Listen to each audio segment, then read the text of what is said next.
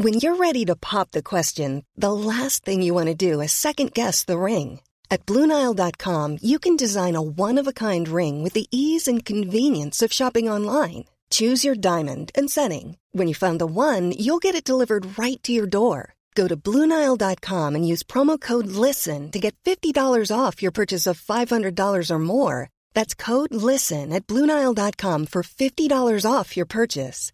BlueNile.com, code LISTEN. Ryan Reynolds here from Mint Mobile. With the price of just about everything going up during inflation, we thought we'd bring our prices down. So to help us, we brought in a reverse auctioneer, which is apparently a thing.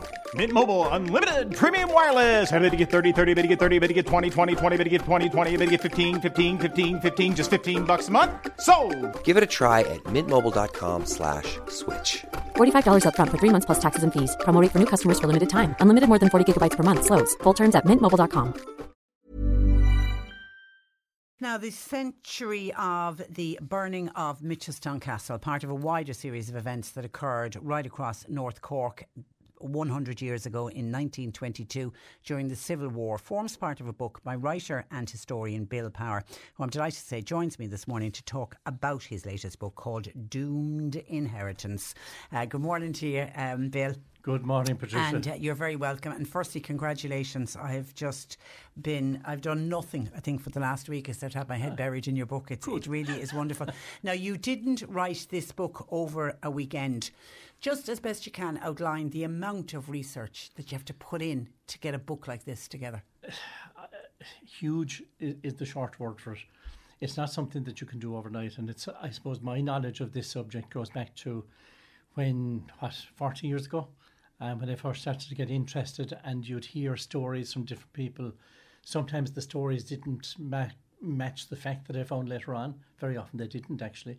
But it just builds up, and your knowledge builds up, and you realise the connections between people and the relationships, both in terms of family connections and political connections and other kind of connections.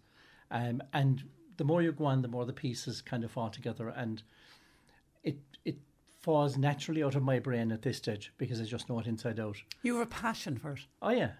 But you'd have to. I mean, it's a subject that, first of all, the family are interesting and they're contradictory, like all our families are. You have the good, the bad and the ugly in those families. You also have the fact that they created something absolutely incredible and it's been forgotten. And also they've created other things incredible like Mitchelstown, Kildorrery, Ballylanders, Kilbehenny, Ballyporeen. They built those places and that's forgotten in those places. Those towns and villages wouldn't have existed without them. Whereas if the castle was still there, they would still be remembered. Oh, yeah. And I mean, they're only gone, in many respects, they're only gone because the castle was looted and burned. And they weren't given the opportunity, as happened, for example, in Cappoquin House, where the owners got sufficient compensation, they were able to rebuild. That didn't happen in Mitchelstown. And that's to do with the kind of political feelings of the time as well, where when they were compensated, and this was another dimension of it, that when the castle was burned and when places were destroyed and people's property were stolen, they were compensated by the state, i.e. the taxpayer. So not only were we robbed of having these buildings and these structures of international importance, but we also had to pay for the privilege of losing them. And people don't realise that. Now, you know, they didn't get anywhere near what they sought by way of compensation, but it was still a huge burden on a very new country that was essentially broke in its early decades. That was trying to build itself. Trying to build itself. Yeah, and the devastation that was left in various parts of Ireland, North Cork in particular was very badly hit. Of the 300 big houses in Ireland burned at the time of the War of Independence and Civil War, a significant percentage of that is in North Cork. Yeah, and it's just I got annoyed reading your book, not with your writing, but it's the senseless nature of it, which we're going to try to get into during our interview today. But you were at pains on the cover to say it's Doomed Inheritance, Mitchelstown Castle, looted and burned, August 1922. Not everybody likes to hear you use the term looted. Correct, because it is the truth, and the truth hurts. For long enough in Mitchelstown, and it's not just Mitchelstown, these things happen elsewhere as well. It's not unique to one place. The looting preceded the burning, and there were other motives involved. I can recall many years ago when my book White Nights, Dark Earls came out 22 years ago, I was utterly baffled by some of the reaction, because the evidence didn't match the reaction. And I would say the same sometimes with this as well. And I remember going to the son of a former, now deceased Fianna Fáil TD and saying, look, Liam, this doesn't make sense at all. I don't understand. There's no evidence to say that there were bad landlords. And what he said to me was that when he was a young fella, he used to go around with his old fella and they'd visit all the die-hard houses. They were Fianna Fáil. And he said basically the bottle of whiskey was taken out for the TD. He, as a young fella, was given a bottle of lemonade. And he said invariably around Mitchelstown, all the conversations turned to the burning of the castle. And he said every one of them, to a man, admitted that the Kingstons were good landlords. Burning the castle had nothing to do with whether they were good landlords or bad landlords. It was just time to get rid of them. And then they had to come up with the excuse. But in Mitchelstown, you had the added complication that the looting became very extensive in maybe a week, 2 week period before the castle was actually burned. And the fact of the matter is that Liam Lynch, who was Chief of Staff of the IRA, there is correspondence between him and George Power, who was officer commanding the Cork No. 2 Brigade in North Cork, where they're writing to each other about the strong room in Mitchelstown Castle having been broken into. This needed to be investigated. Power was instructed by Lynch to try and go out and recover the silver and return it, because this was going to look very bad on the Republicans.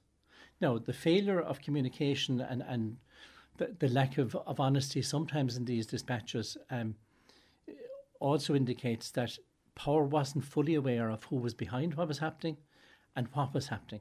And I think that he was being misled by his officers on the ground in Mitchelstown. Yeah, and the extent of how much because they were all involved. Was being looted and stolen. I mean, so can we conclude from your book that the only reason Mitchelstown Castle was burned to the ground was to cover up for the looting? Ultimately, yes. Yes, there was bitterness from the land war. There was justifiable bitterness towards landlordism. I get all that. But actually, that doesn't account for the fact of what happened. It survived the War of Independence. Just think about that. And there was a short period of complete anarchy in North Cork. That anarchy really began in June 22 and extended itself into September, October of 1922. And in that period if I take a specific period of about 2 weeks in August 1922, there was a phenomenal level of destruction across North Cork. Mitchelstown Castle was the only house burned in that particular period. All the other targets could arguably be considered military targets. Or the 10, because I know you're talking about the 10 Arch Bridge in Mallow, and you told a story that I didn't know. The other bridge in Mallow, they were going to try and blow that up, except the local priest and the local rector stood on it. The rector and parish priest went on the bridge and led a vigil. Told the IRA, if you're going to blow this up, you'll have to blow us with it. Yeah, and that's what saved the bridge. That's what saved. Now, what you've really captured as well in this book is what's lost to the area and the contents. I mean, it's absolutely magnificent. Looking at some of the photographs. Tell me firstly how some of these photographs you have yourself. Where did all the photographs come from and the paintings? Yeah, I've been collecting photographs for at least 40 years, and one of the main sources is actually a large photograph album, which one of the family still has in London. He's Con Webber. There's probably about 15 or 20 photographs in that. These are large 10 by 8 photographs, and they're views of the castle that have never been seen before. I've been aware of them for over 20 years. I currently have a loan of the album. They're absolutely unique because there's views of the interior where we can see things in the interior, and I know where some of them are, right? And thus proving that looting took place. Yes. And also there are views of the exterior from angles in the domain that simply other views don't exist. And every photograph to me adds a little bit of information. For example, there's a very ordinary photograph in the book showing a section at the back of the castle. There is no other view of that section, and it's just showing the roof of a building and it's showing some walls. But when I look at that, I can see the coal that's still left there because they didn't bother with that. And actually, that's the only little bit of the building still standing at the back of the factory is that section.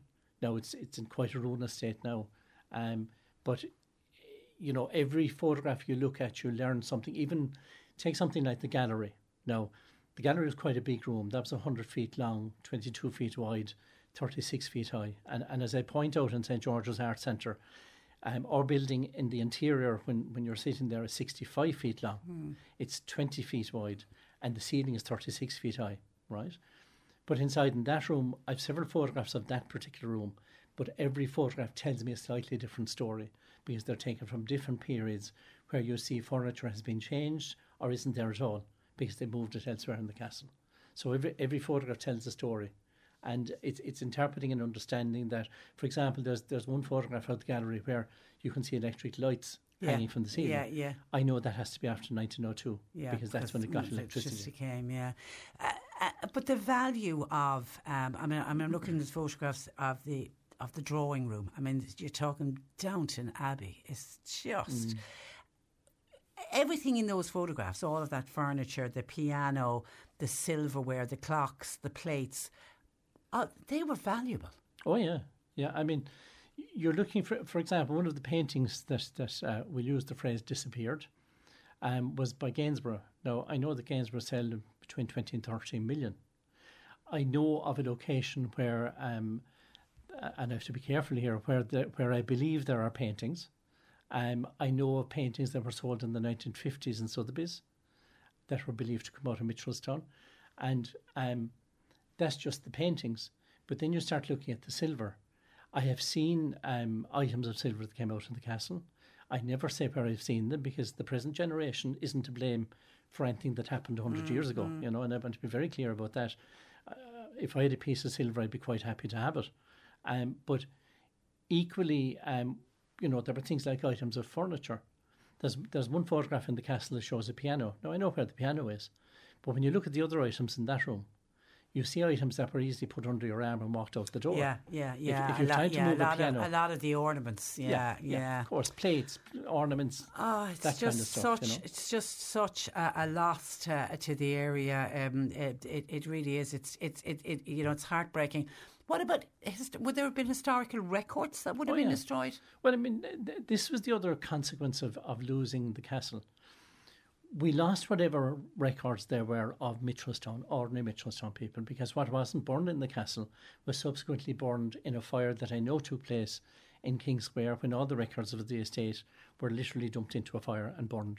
And I know that because I interviewed a man, 30 years ago now, John Daly, who actually told me he was the young fella taking the objects that were thrown out the window at him and he threw them in the fire. We also lost whatever was in the castle. I mean, there were thousands of books there. So anybody who loves books, to hear that a book is being burned, I mean, they would have been libraries. Yes. A library, yeah. I mean, I knew of a house in Mitchelstown, not too far from where I live, that there was a significant collection of books in the house that were believed to have come from the castle. And the person now, he's dead quite a long while. But,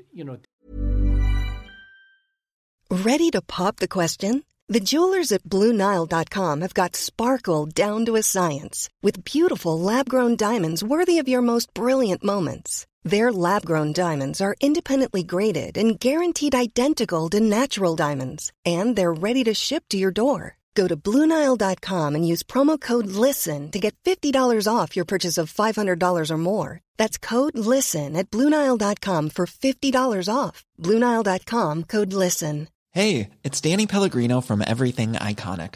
Ready to upgrade your style game without blowing your budget? Check out Quince. They've got all the good stuff, shirts and polos, activewear, and fine leather goods, all at 50 to 80% less than other high-end brands. And the best part? They're all about safe, ethical, and responsible manufacturing. Get that luxury vibe without the luxury price tag. Hit up quince.com/upgrade for free shipping and 365-day returns on your next order. That's quince.com/upgrade. This Mother's Day, treat mom to healthy, glowing skin with Osea's limited edition skincare sets. Osea has been making clean, seaweed-infused products for nearly 30 years. Their advanced eye care duo brightens and firms skin around your eyes, while the Golden Glow Body Trio nourishes and smooths skin all over. Go to OSEAMalibu.com and use code MOM for 10% off your first order site-wide. These things were known in Mitchelstown. When I was a young lad, the adults talked about it. And as I've often been reminded, adults forget that children have ears. You'd hear these things. And as a child, you're fascinated. You have to be. Do you think the items should be returned? I don't. It's a difficult question. I suppose if I was one of the family, I'd say yes. But I'm more inclined to say, what's the point now? You have them. Yeah, it's something that happened 100 years ago. I would never suggest to somebody they give it back. That's a matter of your own conscience too, you know. Yeah, and you know it's lost from a tourist point of view. Oh yeah. Well, there's two dimensions to Mitchelstown Castle, and you can say this of other houses. There is the tourism dimension, which obviously is business, commerce, of huge benefit to the country economically. We know what tourism is worth to Ireland, and we know, for example, what happened during COVID when we lost all the tourists and what that did to businesses. There's that dimension, but there is also the cultural and historical dimension. I have long argued that Mitchelstown Castle belonged to everybody. I have the same ownership of it as anybody listening to this programme. It was ours. It was built by Irish people. It was built by the rents of tenants of the Kingston estate. Why would you think it belonged to somebody else? It might have been in the name of somebody, but it was actually everybody who built it. The Irish people, when I look at buildings in Mitchelstown, I mean, the stonework in the castle, which I was only thinking about this actually yesterday, the quality of stonework in the castle was phenomenal. You simply will never see a building like that put up in Ireland again. Yeah, it's lost to history. Because so it got burnt, and that was just shocking, absolutely shocking. But the actual structure of the building was still there. We could still have something like the Rock of Cashel, for example. But just some people might be unaware. Explain what happened then when what was left, the remnants of the building. Yeah. The building, first of all, it was, to put it in context, it was the biggest Neo-Gothic house in Ireland. Its interior floor space was over an acre. The front tower of the building was 106 feet high, 32.2 metres. That's the same height as the steeple in St George's Church in Mitchelstown. That just gives you a sense of the scale of it. All this was built with cut limestone. None of that was burned, in the sense that all that still stood after the fire. The fire destroyed the interior and everything inside, but the building itself was left as a ruin. So the family, as they were entitled to do at the time, they claimed £150,000 compensation for the destruction of the building, and in around £22,000 for the loss of the contents, which was very small, really, when you think about it. The state did what the state does, and it obviously had a responsibility to pay out as little as possible. So ultimately, there was in or about £20,000 paid in compensation for the contents. And the remainder of about 21,500 was paid for the structure, but there was a condition put on it. The money for the structure had to be used to build tenement houses in Dublin, not in Mitchelstown. Cork County Council actually objected to that at the time because they felt it should be spent. But Dublin in got Cork. the houses. Dublin got the houses. The Alex King-Harman, who was the owner of the castle at that point, he subsequently sold those houses at a loss. So he got stung twice. So then, realising that he couldn't rebuild, and he did intend to rebuild part of the castle. Yeah, he knew he could never get it back to the way it was. But and anyway, it was too big. Too big. I mean, practically speaking. He was planning to sell off his own property in the Midlands. He had a substantial estate there that would have helped finance this. But instead of being able to do all that, he then gave up the ghost. Part of the motivation in burning these houses, by the way, was that those involved knew that when the domains lost their houses, there was no purpose of the domain, therefore the land would be sold off through the Land Commission, and that's what ultimately happened. But in the case of Mitchelstown, the stones of the castle were put up for sale for the building of monasteries and convents and schools and all this kind of thing.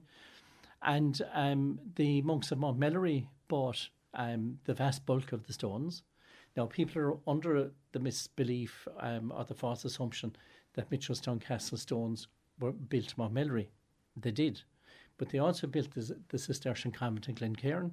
They also built the entrance to Rockwell College, which people would know travelling to Dublin. Those big wide spaced gates. Yeah. That's Mitchelstown Castle stone. Oh. The bricks, for example, were used in the gardens of the Christian Brothers Monastery, in the Christian Brothers Cemetery. The bricks were used for building all sorts of things around town. Another building that was lost at the time was the workhouse, which was privately owned. The owners of that sold the site ultimately. They actually had they were planning to put a factory into it for a bacon factory and a shirt making factory and a leather factory. And they sold all the stones of that to Mitchelstown Creameries.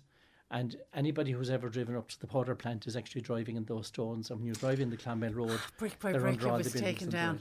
Now, by contrast, if you think, the workhouses in Mallow and Fermoy became hospitals. So Mitchelstown lost that as well. And I'm just giving that as an example of the wider level of destruction that went on. And, you know, you'd have to say, what did we gain from it? And I honestly cannot think of anything that benefited us as a nation by burning a house like Mitchelstown Castle. Yeah. I can't think of anything. And the one thing you absolutely show categorically in the book, there was no military reason to burn the castle. It was no military value. It was sheer emotion, which, yes, there's a war going on and there's a lot of bitterness, and I get all that, but the British were now gone. This happened during our time as owners of this country. So I was amused recently, somebody tried to tell me the British burned it down. They weren't even here at that stage. You know. And the local factors involved, it's something that came very much home to me in the last year or two, how much the local factor in this determined the ultimate result. I've kind of come to the conclusion, and it's not 100% there yet, but I think actually, even though Liam Lynch very much favoured the destruction of big houses, and there's plenty of examples of that, like Convermore and Ballyhooly, Rockmills not too far away from it. I mean, he would have actively supported that in retaliation to other things that happened in the locality. I can't find any evidence to say that he sanctioned the burning of Mitchelstown Castle. And again, because it's important to understand, the burning of Mitchelstown Castle was not an isolated event. It does tie in with, in the same 24-hour period, the railway viaduct in Mallow being blown up, the military barracks in Buttevant, the 2 military barracks in Fermoy, Kilburn Camp, Moore Park Camp, Ballyvenair Camp. They were all lost at the same period. And they were all, with the exception of the bridges that they blew up, and even those could be argued as military objectives. Yeah, because it was getting troops. Yeah. When you see the destruction, you again come back to why was Mitchelstown different to all the other targets, and the difference was there was a local factor involved in it. I mean, we have on the day the castle was born, we have De Valera travelling between Mallow, Mitchelstown, and Fermoy, and as he's proceeding, becoming more and more disillusioned. By the time he got to Fermoy Barracks, where he had tea in the officers' mess with Liam Lynch and some of the other officers there, he essentially argues with Lynch, if you can't hold a single town, how do you expect to win a republic? Because that was the day that Lynch had decided they were pulling out of Fermoy, and De Valera just discovered they were going to burn the 2 barracks.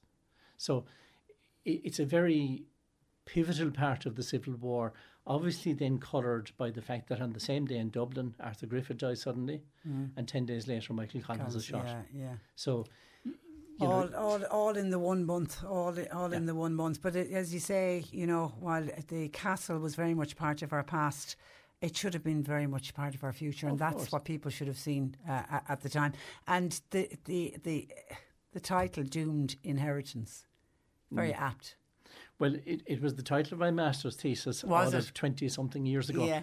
And I kind of parted. I was going to use it at another stage as a title for a book, and then I decided, no, when I got to this one, this was the one that would hopefully say it all, in the sense that photographs in this, I've deliberately not published anywhere up to this book. I wanted to keep certain items for this book. And the other thing was that I suppose I want people to be aware of what was lost. We can't undo it. It's gone. That's that. But people need to be aware that there was wrong and right on both sides of the Civil War. The conference we had recently in Mitchelstown, we had some members of the King family, the Earls of Kingston's, and they really don't understand it because they haven't been brought up to this. They're not. I don't get a sense of bitterness because, remember, this was their home. They had lived there for 200 years. It was lands that they acquired through marriage. They weren't Cromwellians or any of that kind of stuff. They acquired it through marriage. And for them, it's a home that they feel they perhaps should still have. And I know there's different views to that, but sometimes we have to take off the kind of bit of Republican in all of us and understand it from the human dimension. This was their home. They were turfed out of it. They had everything they had stolen off them. And then the house was burned. Have they family members buried there? On the 12th of August just past, the 11th Earl of Kingston was buried in the Kingston Vault in Mitchelstown. It was a private funeral. I was one of the people at it. And his sister was there for that. Plus, I suppose the more senior local, or the more senior member of the family present was Viscount Kingsborough, who's a guy in his 20s, who was brought up not knowing that he was a Viscount, not knowing that his father was an Earl or is now an Earl. And he only discovered it when he came home from school. He was in school in New Zealand, and came home one day when he was 10 or 12 and told his mum that we were given this project in school to look ourselves up on the internet, and it says that I have a Visa account. And she didn't know what he was talking about. And then she realised, Charles, no, you don't have a Visa account. You're a Viscount. And that was the first that he knew. So they weren't brought up to notions, as we'd say. It's a brilliant book, and I've literally only scratched the surface in my chat with you today. On sale locally, as they say in Oga Bookshops? If I may dare say, there's some great shops that have supported my stuff down the years. The Favourite in Mitchelstown, Phillips and Mallow, Hanley's in Fermoy, the Bookshop in Fermoy, or just give me a tinkle. If people want to give me a ring, 087 811 3611. That's 087 811 3611. Well done. I'm happy to It is well worth the read, and congratulations to you on it, because as I say, the amount of work and dedication, but your passion for the story oozes out of every single page. So we wish you luck with it, Bill, and we thank you for joining us in the studio this morning. Thank you, That's Patricia. Author and historian Bill Power. Cork Today on C103. With Corrigan Insurance's Macroom, now part of McCarthy Insurance Group. They don't just talk the talk, they walk the walk. CMIG.ie. Flexibility is great. That's why there's yoga. Flexibility for your insurance coverage is great too. That's why there's United Healthcare Insurance Plans. Underwritten by Golden Rule Insurance Company, United Healthcare Insurance Plans offer flexible, budget-friendly coverage for medical, vision, dental, and more. One of these plans may be right for you if you're, say, between jobs, coming off your parents' plan, turning a side hustle into a full hustle, or even missed open enrollment. Want more flexibility? Find out more about United Healthcare Insurance Plans at uh1.com. Hey, it's Paige DeSorbo from Giggly Squad. High quality fashion without the price tag. Say hello to Quince. I'm snagging high-end essentials like cozy cashmere sweaters, sleek leather jackets, fine jewelry, and so much more. With Quince being 50 to 80% less than similar brands. And they partner with factories that prioritize safe, ethical, and responsible manufacturing. I love that. Luxury quality within reach. Go to quince.com/style to get free shipping and 365-day returns on your next order. Quince.com/style.